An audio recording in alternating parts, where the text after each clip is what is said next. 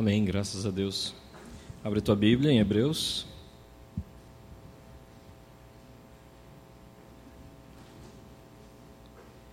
Hebreus capítulo 11. Nós iremos hoje andar do versículo 23 ao versículo 31.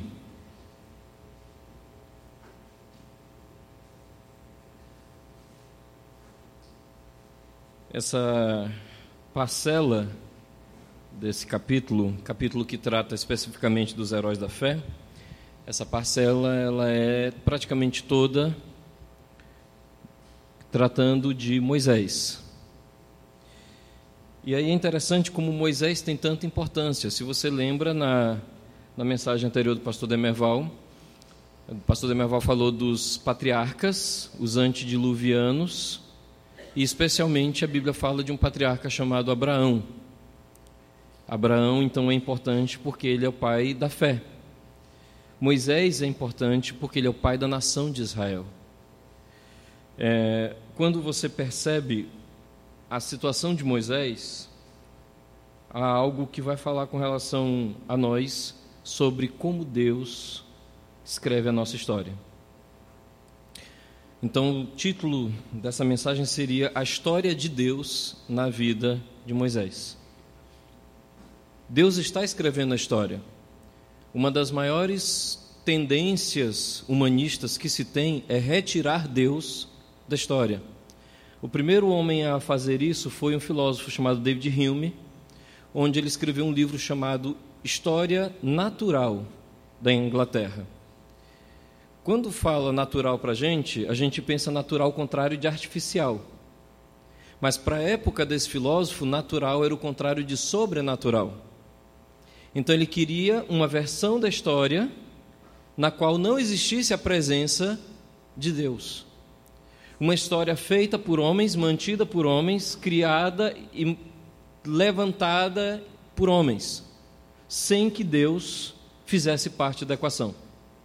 Então David Hume, grande cético, um dos primeiros grandes proto-iluministas, a gente pode falar assim, ele faz a sua História Natural da Inglaterra, a primeira história da qual você e eu estudamos na escola. Um tipo de história na qual Deus não pertence. Você nunca ouviu falar de Deus nos seus livros de história. Você pode ter ouvido falar de religiões, do cristianismo enquanto uma, mas nunca que Deus é o Deus que levanta reis e que derruba reis. Que Deus é o Deus que faz príncipes, que tira o mendigo e o faz assentar entre reis. Você não ouve isso. Então hoje nós vamos tratar da história muito importante na qual Deus é central. Há um homem aqui definido que é Moisés, mas essa não é a história de Moisés. Essa é a história de Deus na vida de Moisés. Então vamos passar nosso tempo aqui, Hebreus 11, 23 a 31. Se alguém do seu lado estiver sem Bíblia, leia com essa pessoa. Caso você não conheça a história de Moisés, eu vou tentar o máximo possível a gente conseguir passar um pouco. Você deve ter assistido algum filme ou algum desenho animado, tá? Ou ter assistido alguma novela da Record. Espero que você tenha passado por essas experiências para ouvir um pouco sobre Moisés e por que Moisés é tão importante, tá? Então, versículo 23 diz o seguinte: Pela fé, Moisés, recém-nascido, foi escondido durante 3 meses por seus pais, pois estes viram que ele não era uma criança comum e não temeram o decreto do rei. Pela fé, Moisés, já adulto, recusou ser chamado filho da filha do faraó, preferindo ser maltratado com o povo de Deus a desfrutar dos prazeres do pecado durante algum tempo. Por amor de Cristo, considerou sua desonra uma riqueza maior do que os tesouros do Egito, porque contemplava a sua recompensa. Pela fé saiu do Egito, não temendo ainda a ira do rei, e perseverou, porque via aquele que é invisível. Pela fé celebrou a Páscoa e fez a aspersão do sangue, para que o destruidor não tocasse nos filhos mais velhos dos israelitas. Pela fé o povo atravessou o Mar Vermelho, como em terra seca. Mas quando os egípcios tentaram fazê-lo, morreram afogados. Pela fé, aqui ainda um resultado da vida de Moisés, Pela fé caíram os muros de Jericó, depois de terem sido rodeados durante 7 dias. E pela fé, a prostituta Raabe, por ter acolhido os espiões, não foi morta com os que haviam sido desobedientes. Amém. Então, como pensar o nosso texto aqui? Eu queria que você observasse que, quando Moisés nasce, aqui dá um espaço entre o versículo anterior que o pastor Demerval pregou, que fala sobre José, e se você conhece o livro do Êxodo, diz que passaram-se 400 anos, e que o novo faraó que havia levantado ao Egito não conhecia José, não sabia do que havia acontecido. Um legado havia se perdido. O que se tinha era que aquele povo, que era uma família de mais ou menos 200 a 400 pessoas, estava transformado em um povo de mais ou menos 1,5 milhão de habitantes. Resultado, o faraó toma uma decisão que a gente chama hoje na escola, que a gente aprende na escola com o nome de eugenia, que é: avise as parteiras. Se nascer uma menina, pode deixar. Se nascer um menino, joga no rio, joga no Nilo. Porque eles já são um povo muito grande e muito forte, e já se está temendo uma revolução de escravos. Resultado, então, um levita, chamado Arã, e uma mulher chamada Joquebede se casam e têm um filho. E aqui então começa o nosso texto. Pela fé, Moisés, depois de nascer, foi escondido por seus pais durante 3 meses. Um dos textos diz que a mãe o escondeu, mas o texto aqui coloca que houve uma participação dos pais, tanto sogro, sogra, os 4 principais se revezaram escondendo o menino. E aí então, num momento não puderam mais, e todo mundo aqui sabe a história, colocaram Moisés em um cesto, ao final dos 3 meses, colocaram no rio e entregaram ao Senhor. Moisés foi recebido pela filha do faraó. Ela entendeu que era um filho dos hebreus, e ela então o assumiu enquanto herdeiro. Herdeiro meio que bastardo, mas era comum entre as mulheres egípcias, especialmente as mulheres ricas, criarem meninos, até mesmo israelitas, nos costumes egípcios. Só que não era qualquer mulher rica, era filha do faraó. Então Moisés, quem aqui conhece o texto lá de Atos, que também fala de Moisés, é criado em todo o conhecimento e sabedoria dos egípcios. Moisés é criado para ser quase um faraó. Moisés é criado no mesmo nível do filho da filha do faraó, que era Ramsés II. Então Moisés depois foi escondido dos seus pais durante 3 meses. E aqui o texto diz algo muito forte que diz: porque viram que ele era um menino bonito.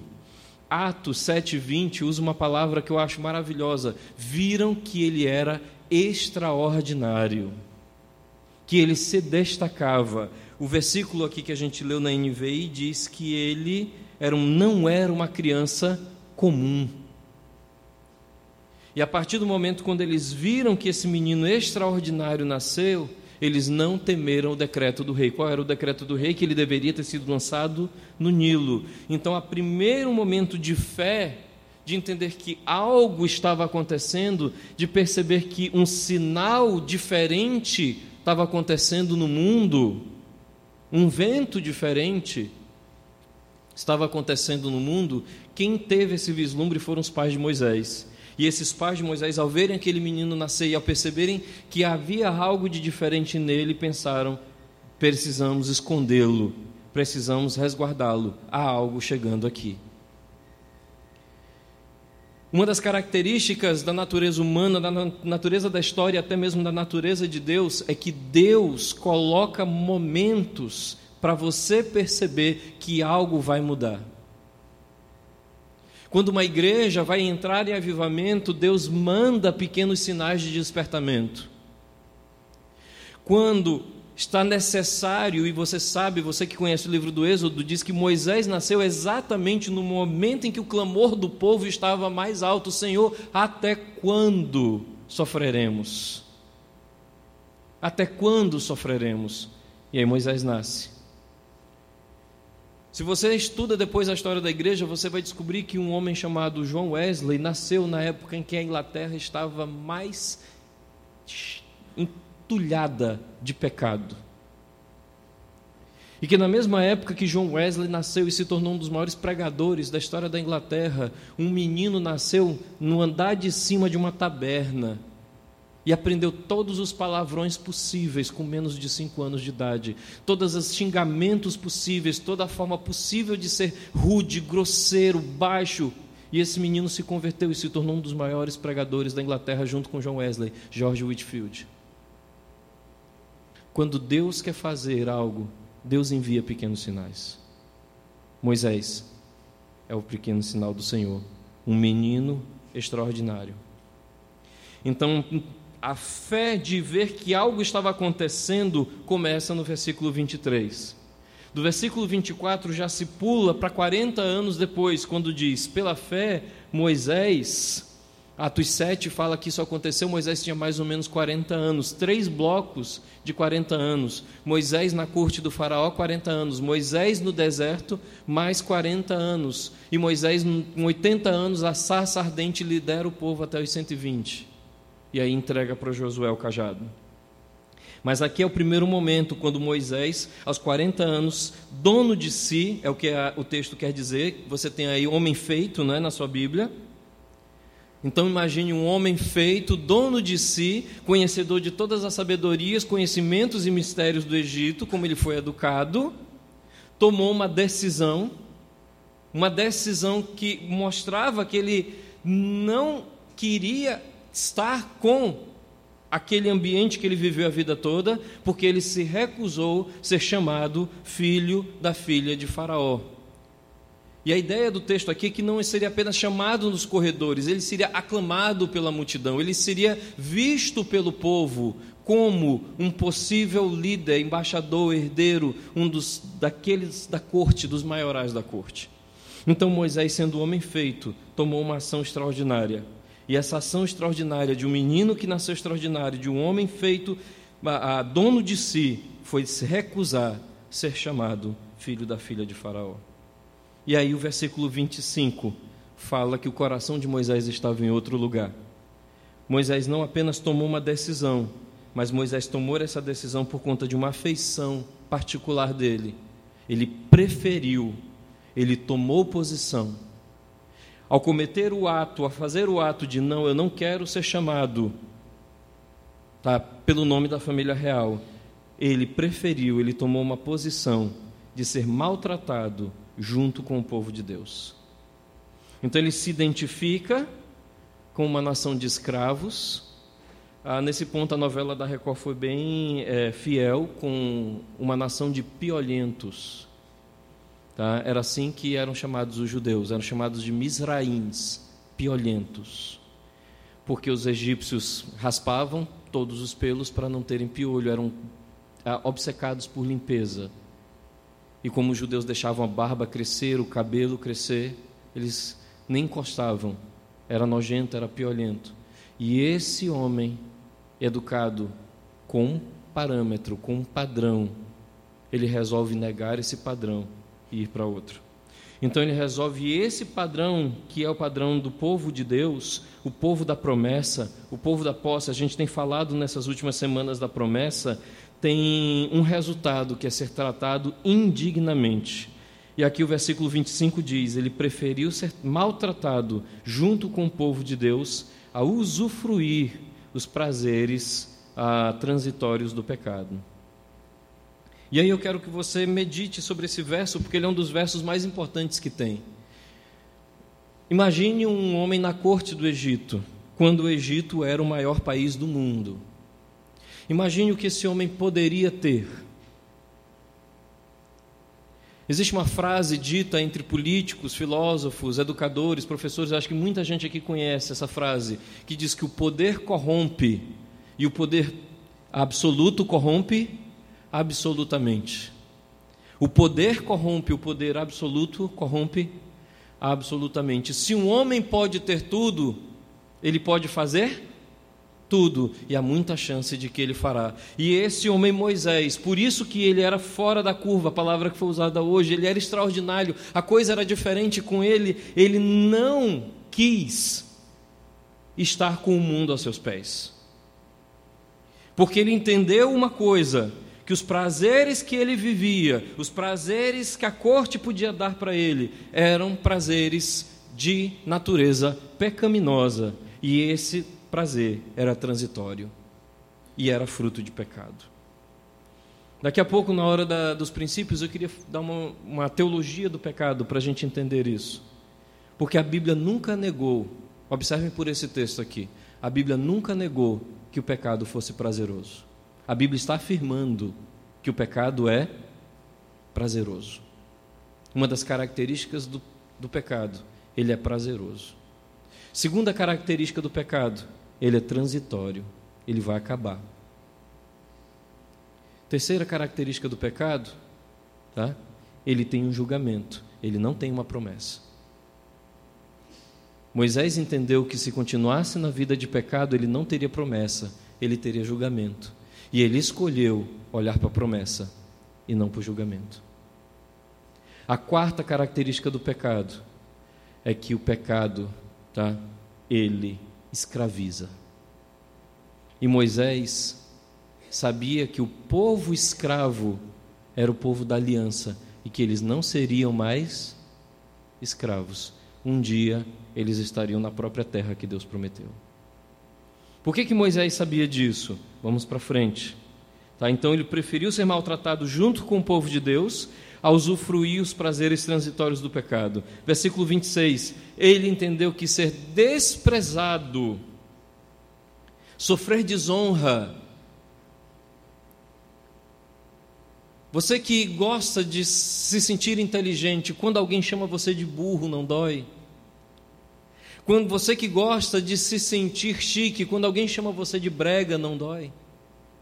Você que acha e coloca as suas características pessoais lá em cima, como parte do seu escudo, como parte da sua forma de ver a si mesmo, quando alguém ataca essas características pessoais, como você se sente?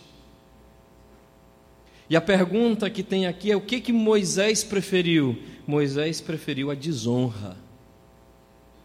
Mas porque ele tinha uma causa maior. Qual era a causa? A causa de Cristo. E aqui eu quero que você observe o paralelo desses dois versículos. Sofrer com o povo de Deus é estar na causa de Cristo. Tá? Aqui não é que ele havia visto Cristo, não é isso que o texto diz.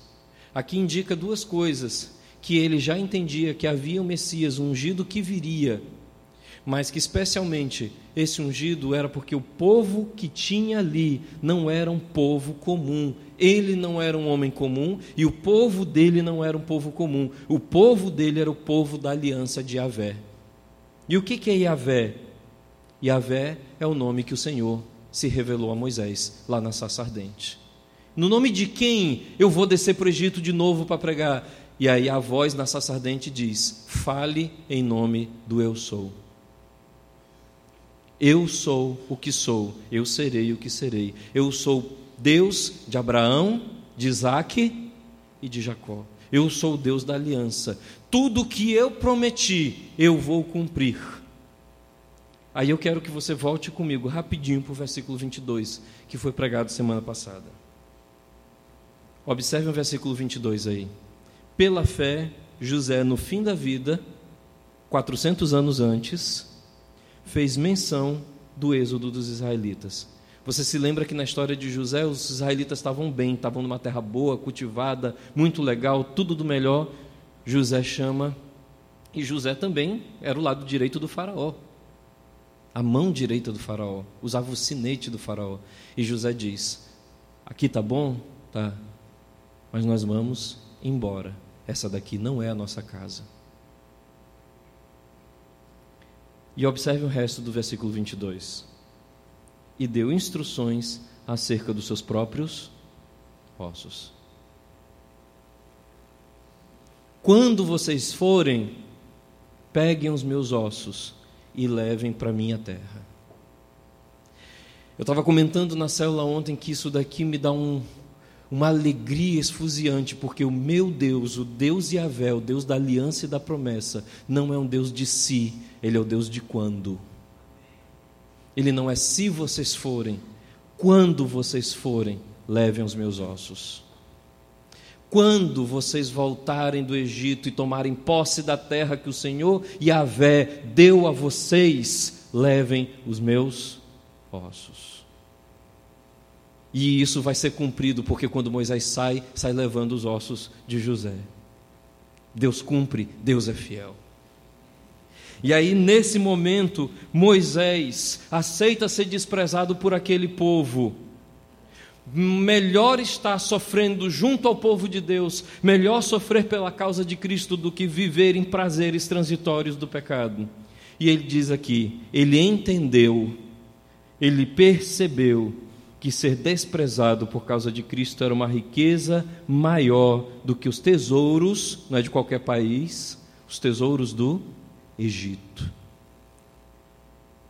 Quando eu estava lendo e pensando nessa mensagem, eu coloquei uma pergunta: será que nós temos olhos para ver isso? Porque Moisés viu. Será que nós temos olhos para ver se nós estamos ou não escravizados? E se nós estamos vivendo no Egito hoje? E se nós precisamos sair do Egito? Ouvir a voz de Moisés, mais uma vez, pregando via Escritura, porque eles estão vivos hoje na Escritura, pregando para nós, dizendo: vá embora do Egito e não leve nada deles. Não leve nenhum Deus, não leve nenhuma lembrança, não leve nada. Queime os barcos.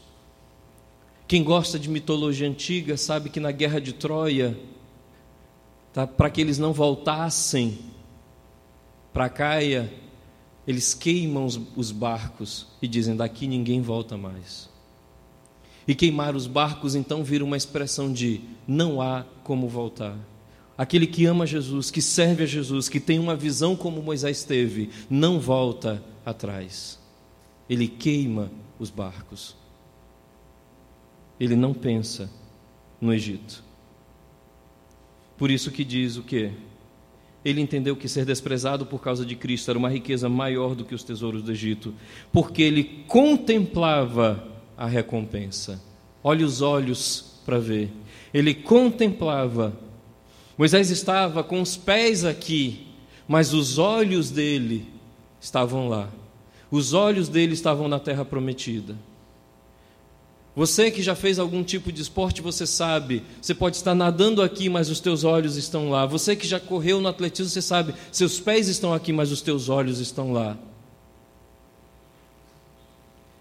As meninas que já fizeram balé, ou quem já estudou balé, eu não esqueço disso. Uma vez perguntei para ela, eu disse: Alain, como é que ela consegue o equilíbrio quando ela gira? E aí me responderam: é porque ela olha para um ponto fixo. O corpo dela está se movendo, mas o olhar dela está num ponto fixo. O olhar de Moisés estava num ponto fixo.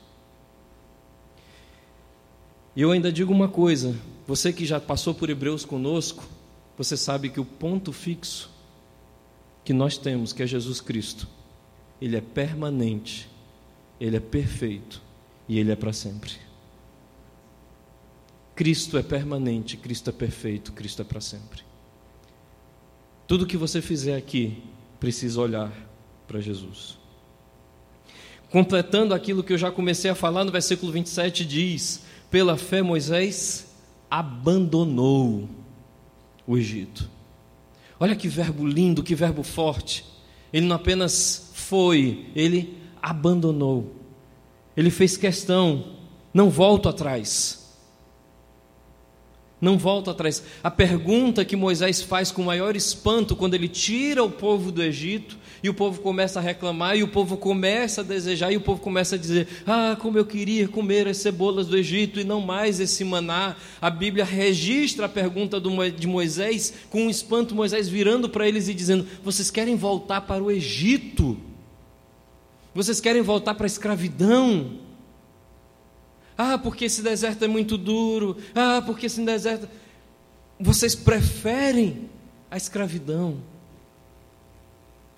Isso é um padrão humano, querer o caminho mais fácil. Lembra que Hebreus é uma carta escrita para irmãos que querem o caminho mais fácil.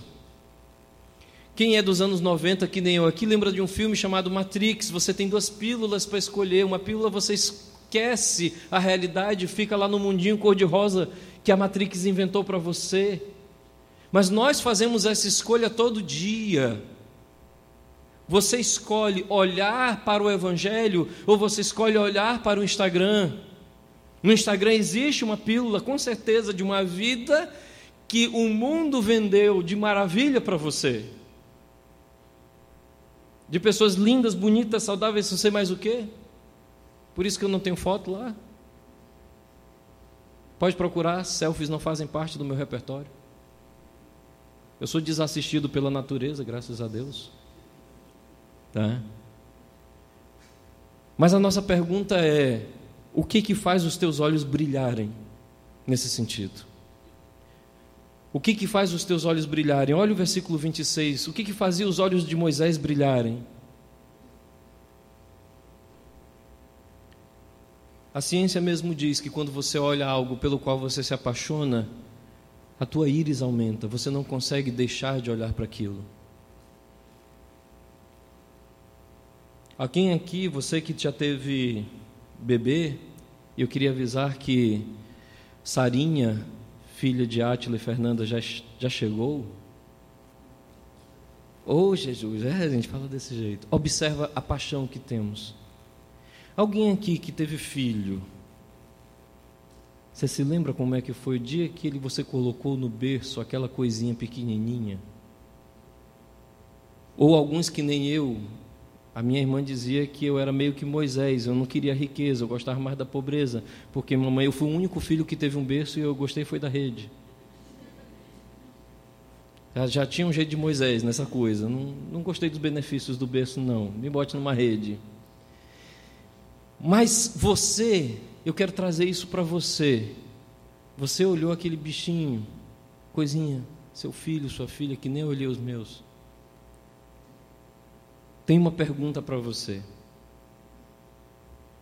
Você foi no berço no meio da noite e colocou o dedo perto do narizinho para ver se ele estava respirando?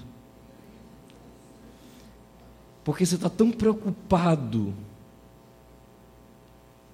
A história conta que quando Thomas Alva Edison conseguiu fazer a primeira lâmpada que não queimou, que ela segurou o tempo de iluminação, ele não conseguiu dormir até a lâmpada queimar. Alguns dizem que foram quase 36 horas que ele ficou acordado olhando para a lâmpada. Quando você olha uma coisa que você ama, teus olhos se tomam, você se apaixona. Moisés tinha o olhar no invisível. Moisés contemplava a recompensa. Pela fé, Moisés abandonou o Egito. Ele não tinha o que olhar lá, não ficando amedrontado com a ira do rei. Observem que esse texto aqui dá uma certa discussão. Algumas pessoas que conhecem a história de Êxodo dizem, mas ele ficou amedrontado com a ira do rei. Cuidado, a gente às vezes entende mal aquele sentido do texto. Por quê? Porque o ato de Moisés ter matado um egípcio não era um problema. O ato de Moisés ter matado um egípcio, de forma alguma era um problema, ele era da nobreza. A nobreza sempre teve essas liberdades. O problema não era o ato, o problema era o motivo. Ele matou um egípcio para salvar um israelita, um escravo. A Bíblia fala que o faraó quis se inteirar do assunto. Que história é essa de que ele matou um egípcio? Matar um egípcio não era um problema. Ah, um motivo é que sim. Não sei se você se lembra, nessa última semana a gente comemorou a Reforma Protestante. E você que estudou a Reforma, sabe que as 95 teses, embora sejam o momento do aviso que Lutero existia, as 95 teses na Catedral de Wittembergo, não foi as 95 teses o momento que a coisa foi séria. Foi na Dieta de Worms, quando colocaram todos os livros de Lutero na frente dele e disse, agora negue. E ele disse, não, eu não tenho como negar. Eu não tenho como negar. Se vocês conseguirem provar que alguma dessas coisas aqui é contra a Escritura e que fere o Senhor, aí eu nego. Mas enquanto vocês não comprovarem para mim, eu estou cativo à minha consciência. E aí então começa a reforma protestante. Do mesmo jeito que Lutero era cativo à consciência, Moisés estava cativo à consciência. Moisés estava com o povo de Deus, junto com, identificado com. Então Moisés, que estava entendendo diante do rei que ele ia ser mal interpretado, qual era a interpretação? A mesma interpretação que a gente viu no início de Êxodo, que ele iria fazer uma revolução de escravos e que iria tentar ser o novo faraó. E não era isso que Moisés queria. Moisés queria fazer a vontade de Deus. E aí o versículo 27 diz: permaneceu firme como quem vê aquele que é invisível. Então Moisés permanece firme. Eu quero que você lembre que essa expressão aqui já foi usada para falar dos irmãos permanecerem firmes com Cristo, mas ele diz uma coisa sobre Moisés, que Moisés vê aquele que é invisível. Moisés tem experiência da sarça ardente, e Moisés então compara, fica diante de Moisés dois reis. O primeiro rei ele conhecia porque havia convivido, que é o faraó, e o segundo rei, de quem Moisés havia ouvido falar, porque ele havia sido criado também com a babá, que era a própria mãe dele, israelita, e esse Deus se manifesta para ele enquanto Deus da aliança e diz: vai e tira o meu povo de lá. E Moisés vê aquele que é invisível e participa da história de Deus. No versículo 28, ele dá um pulo, e você já vê Moisés em plena participação da obra de Deus, dizendo que, pela fé, ele instituiu a Páscoa, ele celebrou a Páscoa, o derramamento de sangue, para que o exterminador não tocasse nos primogênitos dos israelitas. Se você conhece o texto que fala sobre primogênitos, você sabe que os primogênitos significam propriedade do Senhor. E nós, como povo de Deus, nós somos as primícias, a primogenitura do Senhor. Então Moisés celebra a Páscoa, faz o derramamento do sangue do Cordeiro, que prefigura Cristo, vence a morte com aquele sangue sobre os umbrais, o anjo exterminador não os toca. E no versículo 29 diz: pela fé, os israelitas atravessaram o Mar Vermelho como por terra seca. Então, nesse momento, Deus, que é o Deus da aliança que os pais de Moisés intuíram, que é o Deus que Moisés viu na sarça ardente, ele se manifesta perante todo o povo como Deus da aliança. Lá em Êxodo 14, 13, as pessoas viram para Moisés e dizem assim: Moisés, como vai ser? Aí Moisés responde: vocês vão ver a salvação de Yahvé. Vocês vão ver a salvação do Senhor da aliança. E diz o seguinte: quando os egípcios tentaram fazer o mesmo, foram engolidos pelo mar. Quando os egípcios tentaram andar no Mar Vermelho, foram engolidos pelo mar. Uma coisinha para a gente lembrar, eu acho que a gente é muito hollywoodiano com o Mar Vermelho. Não foi um vento de uma vez só, viu? Isso é coisa para caber no filme. A Bíblia fala que um vento soprou a noite toda. Um vento soprou a noite toda. E eles foram e andaram em terra seca. Quando os egípcios passaram pelo ambiente da terra seca, eles atolaram. Deus fez com que os carros quebrassem, com que os carros atolassem. Quando eles perceberam isso, eles deixaram de ir atrás dos israelitas e começaram a correr para voltar. E não deu tempo. Deus parou o vento. Deus não fechou o mar, Deus parou aquele vento que tinha. E naturalmente, o mar voltou. Mas eu quero que você perceba uma coisa. Qual foi a grande prova do poder de Deus? Somente Deus pode dominar o vento e o mar. E aí você se lembra lá no Evangelho, o grande terror dos discípulos, quando Jesus acalma o vento e o mar. E a pergunta dos discípulos é: que homem é este, que os ventos e o mar lhe obedecem. Esse homem, ele tem o mesmo poder e a mesma revelação de poder sobre o caos que Yahvé, que o Deus da aliança. Porque quem salvou os judeus, não foi o cajado de Moisés, foi apenas o ato de fé. Moisés diz: vocês verão a salvação do Senhor. E aí então, para a gente terminar aqui a explicação do texto, o sexto momento de fé, que diz: pela fé, ruíram as muralhas de Jericó, depois de rodeadas por 7 dias. Dessa vez, não é Moisés que ouve, toca com teu cajado sobre a água. Na verdade, agora é Josué que ouve. Josué está andando perto de Jericó, não tem ideia de como vencer as muralhas, encontra um homem de exército em pé com a espada desembainhada, se aproxima dele e diz: tu és dos nossos ou contra nós? E ele diz: nenhum nem outro, porque para o Senhor também pode ser contra nós, mas eu sou o comandante dos exércitos do Senhor. Josué então pergunta: o que eu posso fazer? E qual é a resposta? Você que conhece o livro de Josué, primeira coisa que o comandante do exército do Senhor diz: tira as sandálias dos teus pés, porque esse lugar é santo. E aí você se lembra da sarça ardente. A experiência de Josué se junta à experiência de Moisés.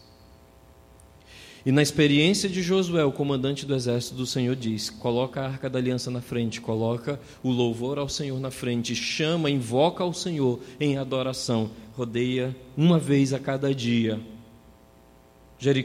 Jericó, rodeia no último dia 7 vezes e grita. E as muralhas ruirão, as muralhas vão cair. E você sabe que uma pessoa não morreu.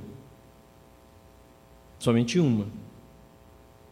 Porque do mesmo jeito que os israelitas colocaram sangue nas suas beiradas para que o anjo da morte não passasse, ela colocou uma corda, um fio vermelho na janela,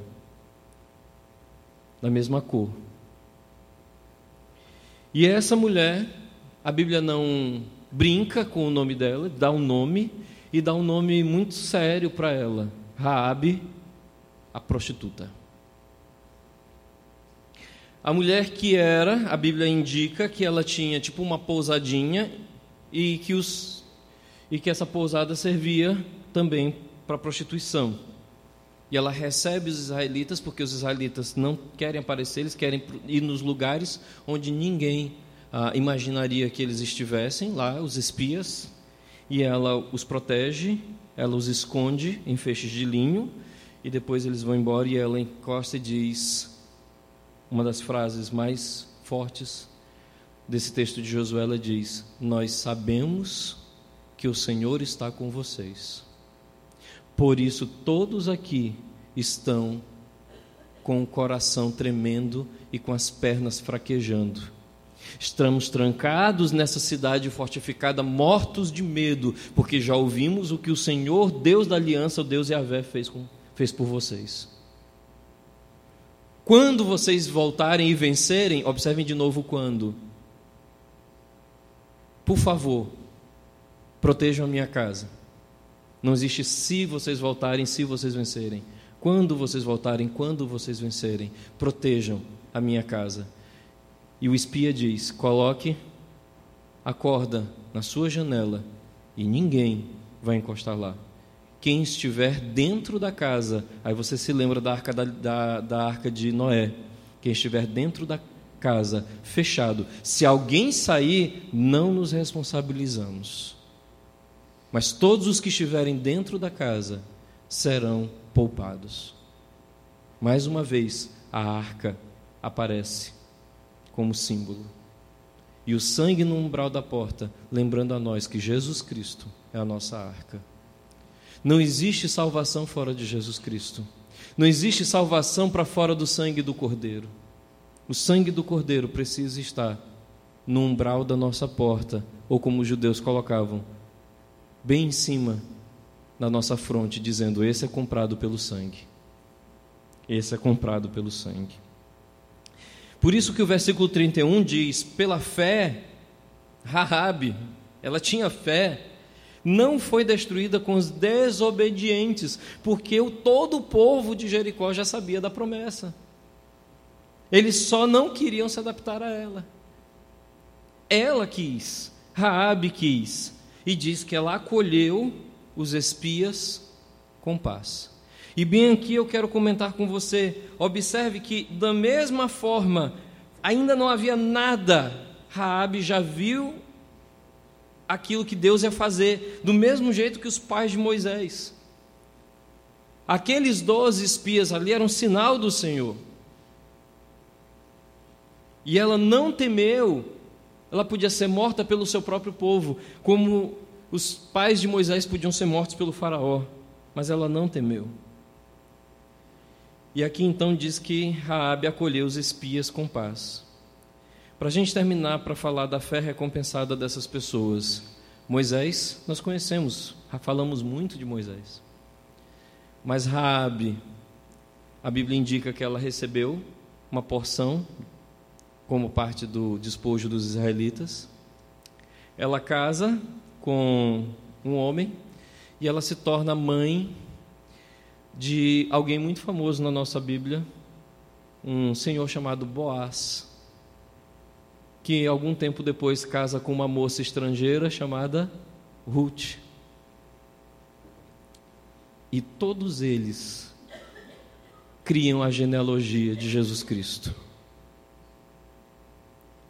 Mateus capítulo 1, versículo 5. Raabe, a prostituta, está na genealogia de Jesus Cristo. É uma das mulheres que é citada junto com Ruth. Deus transforma histórias. O texto diz tanta coisa para a gente, irmãos. Vamos para o que o texto aqui fala conosco. Eu vou de Raabe até Moisés para a gente perceber.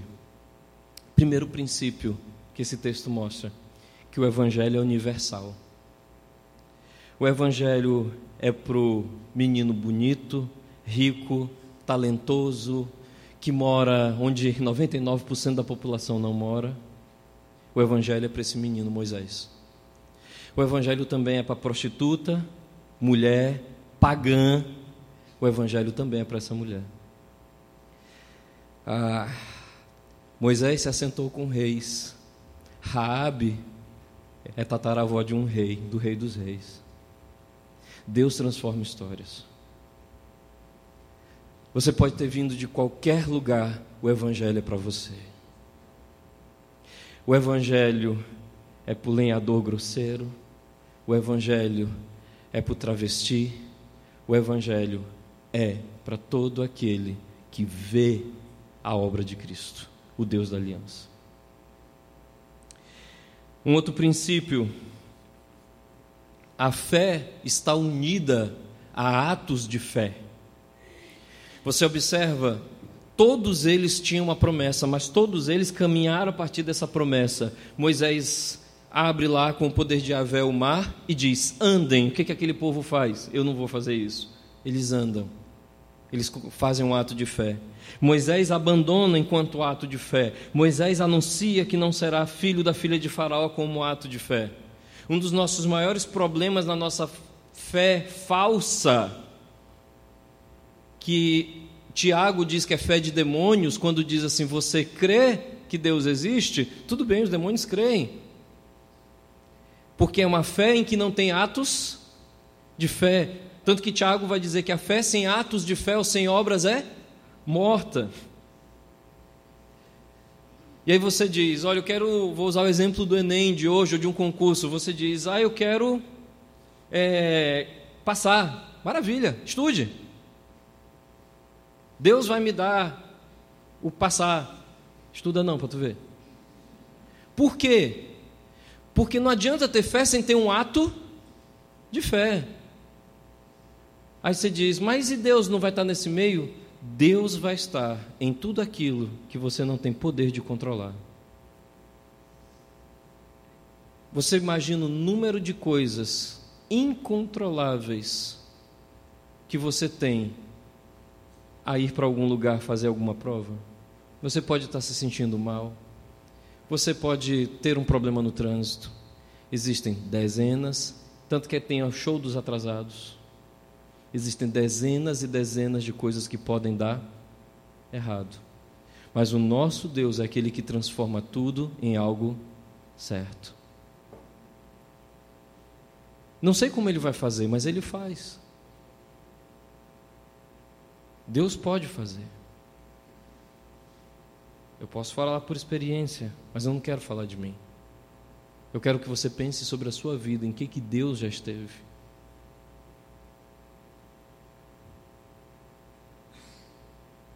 Deus já esteve em partos difíceis.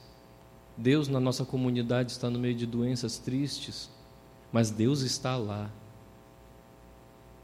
E como Moisés, a gente tem que lembrar que é preferível a dor com Deus do que um palácio sem.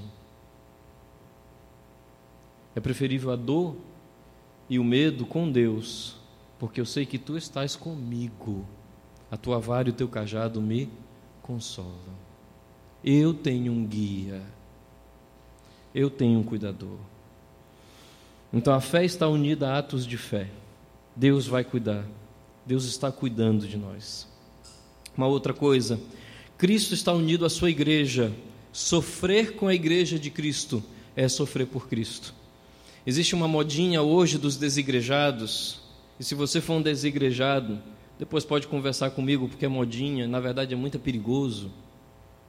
Ela é fruto de uma coisa terrível chamada individualismo renascentista, que nada tem de bíblico. Eu preciso lembrar para vocês uma coisa que é essencial. Você, enquanto indivíduo, não é salvo porque você fez uma decisão, mas porque essa decisão colocou você em um corpo chamado igreja. Cristo vai salvar a sua igreja, e a sua decisão por Cristo lhe coloca dentro da igreja. Então Cristo está unido à sua igreja. Os outros podem manter seus olhos num ponto fixo, como a bailarina, como os atletas. Você pode manter seus olhos num ponto inabalável. E eu queria dar um último princípio. Você foi chamado para ir até o fim. Você não foi chamado para chegar no meio, que nem os egípcios, e correr de volta. Você foi chamado para ir até o fim. Não perca Cristo. Eu queria aplicar isso para você no seguinte: que os nossos olhos precisam olhar para Cristo. Eu ando muito preocupado em como temos misturado, quero aplicar isso bem rápido, Jesus com a política. Eu quero dizer para você que as duas formas de ver Cristo dentro da política, as duas são idolatria. O nosso Deus é um Deus para além dessa terra. Se você pensa que o lado da direita é bom, eu quero lhe dizer o que na prática é a direita. A direita é Deus, o Deus que eu creio me permite fazer o que eu quero. O nome disso é liberalismo. Adam Smith e os outros liberais. As igrejas aqui estão cheias de gente assim, que dizem: eu estou aqui porque Deus vai me abençoar. Porque o que eu quiser fazer, Deus faz. Tem um carro que vive na quarta-feira ali estacionado no Vinhais que usa uma frase de Fernando Pessoa: o homem sonha, Deus faz. Não, meus queridos. Tanto que apareceu um pastor outro dia dizendo que Deus escrevia, mas você tinha o poder de apagar o que Deus escreve. A gente olha na história de Moisés que ninguém mexe nada onde Deus coloca o dedo. O dedo de Deus sobre uma situação, você pode juntar todos os exércitos do mundo e não moverão esse dedo. E o que a esquerda diz? A esquerda já nasceu herética. Eu sou meu próprio Deus. Tá? A esquerda se recusa. Lembram lá do primeiro livro de história em que Deus não pertencia, uma história natural da Inglaterra, de David Hume. E para os dois lados, o cristianismo é escândalo, porque o cristianismo é e não deixará de ser ser escravo de Jesus Cristo. Enquanto você não for escravo de Jesus Cristo, você não é cristão. A Bíblia conta sobre Davi, e você sabe que Davi era rei. Davi escreve um salmo, e o salmo diz o seguinte: sacrifício e oferta não quiseste, mas a minha orelha tu furaste. Sacrifício e oferta tu quiseste, mas a minha orelha tu furaste. E aí você diz, o que isso quer dizer? Aí se você vai para o Velho Testamento, você descobre que o escravo passava anos na casa do seu senhor e ele tinha o direito de ser libertado, era a ordem de Deus. Chegaria o ano do jubileu e esse escravo seria liberto. Só que o escravo tinha o direito, como homem livre. Observem esse escravo, ele era liberto, ele virava enquanto homem livre e ele ia até os juízes da cidade e dizia o seguinte: eu decidi que eu não quero ser livre, eu quero passar o resto da minha vida servindo o meu Senhor. E aí então a história bíblica diz que os juízes então chamavam o Senhor, e o Senhor pegava e furava a orelha do escravo e colocava um brinco. E esse escravo, diferente de todos os escravos, passava a ser conhecido como escravo de amor. De escravo de amor. E eu pergunto para você, será que você está podendo dizer isso? Que você é um escravo de Deus? Deus te libertou para você servi-lo. É isso que Moisés faz. Moisés abandona o Egito para servir ao Senhor. Os nossos olhos precisam ver que nós somos escravos de Jesus. Vamos terminar com 4 pontos. Primeiro ponto que eu queria que você pensasse: saia do Egito. Os prazeres virarão dores. E pior ainda, os prazeres virarão prisões. O corpo do pecado é aprisionador. O apóstolo Paulo, ele tem uma frase: Senhor, quem me livrará do corpo dessa morte? Porque o corpo do pecado é aprisionador. O nosso corpo, ele tem memória. Paulo vai dizer, porque o pecado que habita em mim, que habita nos meus membros.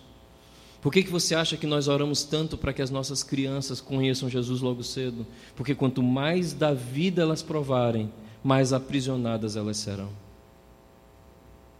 E elas estarão diante de coisas horríveis, tá? E terríveis. Não percam o ponto fixo. Se somos somente para essa vida, o apóstolo Paulo diz, somos os mais infelizes e não há esperança, só há caos. E eu queria te fazer 2 convites. Desperte. Desperte, porque o tempo está passando, Jesus vem, e participe da história que Deus está escrevendo. Sabe, você também é extraordinário. Você tem dons, tem talentos, tem habilidades, mas a decisão que você tem hoje à noite é a mesma decisão de Moisés. Para quem você vai entregar esses dons, talentos e habilidades? Para quem você vai adorar enquanto seu Deus pessoal, seus talentos, dons e habilidades? Eu não sei quanto a você, mas todo dia é uma luta que eu sei que eu tenho e que algo dentro de mim diz que você também tem. Você sabe quem você é. E eu pergunto para você, para quem você vai entregar as tuas habilidades? Você vai permitir que Deus fure a tua orelha e te torne dele? Você vai permitir que o sofrimento pela igreja de Cristo seja o teu sofrimento? Você vai permitir que Deus fale com você de forma que a tua vida tenha um antes e depois de Cristo? Que nem Rogério falou? Você vai permitir ter a paz que excede todo entendimento? A paz que excede todo entendimento não é porque é uma paz enorme, não. É porque ela parece loucura. Para aqueles que não conhecem o Evangelho, a paz do crente é loucura. Para aqueles que não conhecem o Evangelho, servir ao Senhor é loucura. Eu tenho um convite para você. E você pode dizer, Maltos, mas eu sou crente. Deixa eu lembrar para você uma coisa para a gente terminar. Existem 2 cativeiros, não existe só um. O cativeiro que trata do nosso batismo, que é a passagem no Mar Vermelho, e da nossa chegada na igreja, que é a terra prometida, é o cativeiro do Egito, de quando você era descrente. Mas o povo de Deus foi cativo por outro império, que é chamado cativeiro babilônico. E se existe algo que chama a minha atenção e pela qual eu tenho me preocupado muito, é que hoje eu acredito plenamente que a igreja está em cativeiro babilônico, do mesmo jeito que a igreja estava quando Lutero precisou bater na porta da Catedral de Wittenberg com as 95 teses. Quando eu encontro um pastor dizendo, na televisão, que ele é íntimo de Deus e que Deus faz o que ele fala, quando eu vejo no YouTube pessoas queimando a Bíblia, dizendo que elas não precisam mais ler a Bíblia porque a Bíblia não é palavra viva de Deus, porque o pastor deles tem a palavra viva de Deus. Quando eu vejo numa igreja tão ritual quanto a igreja católica um padre fazendo missa de patinete, nós estamos em cativeiro babilônico. E a minha oração é que Deus abra os nossos olhos. Minha oração é que Deus nos levante enquanto Moisés, enquanto Daniel, enquanto Ageu, enquanto Ezequiel, enquanto Jeremias, e aprendamos a chorar pelo estado atual da igreja. Eu oro, irmãos, para que o Deus de promessa, o Deus da aliança, seja o Deus da nossa vida e que a misericórdia dele nos tome. Vamos orar.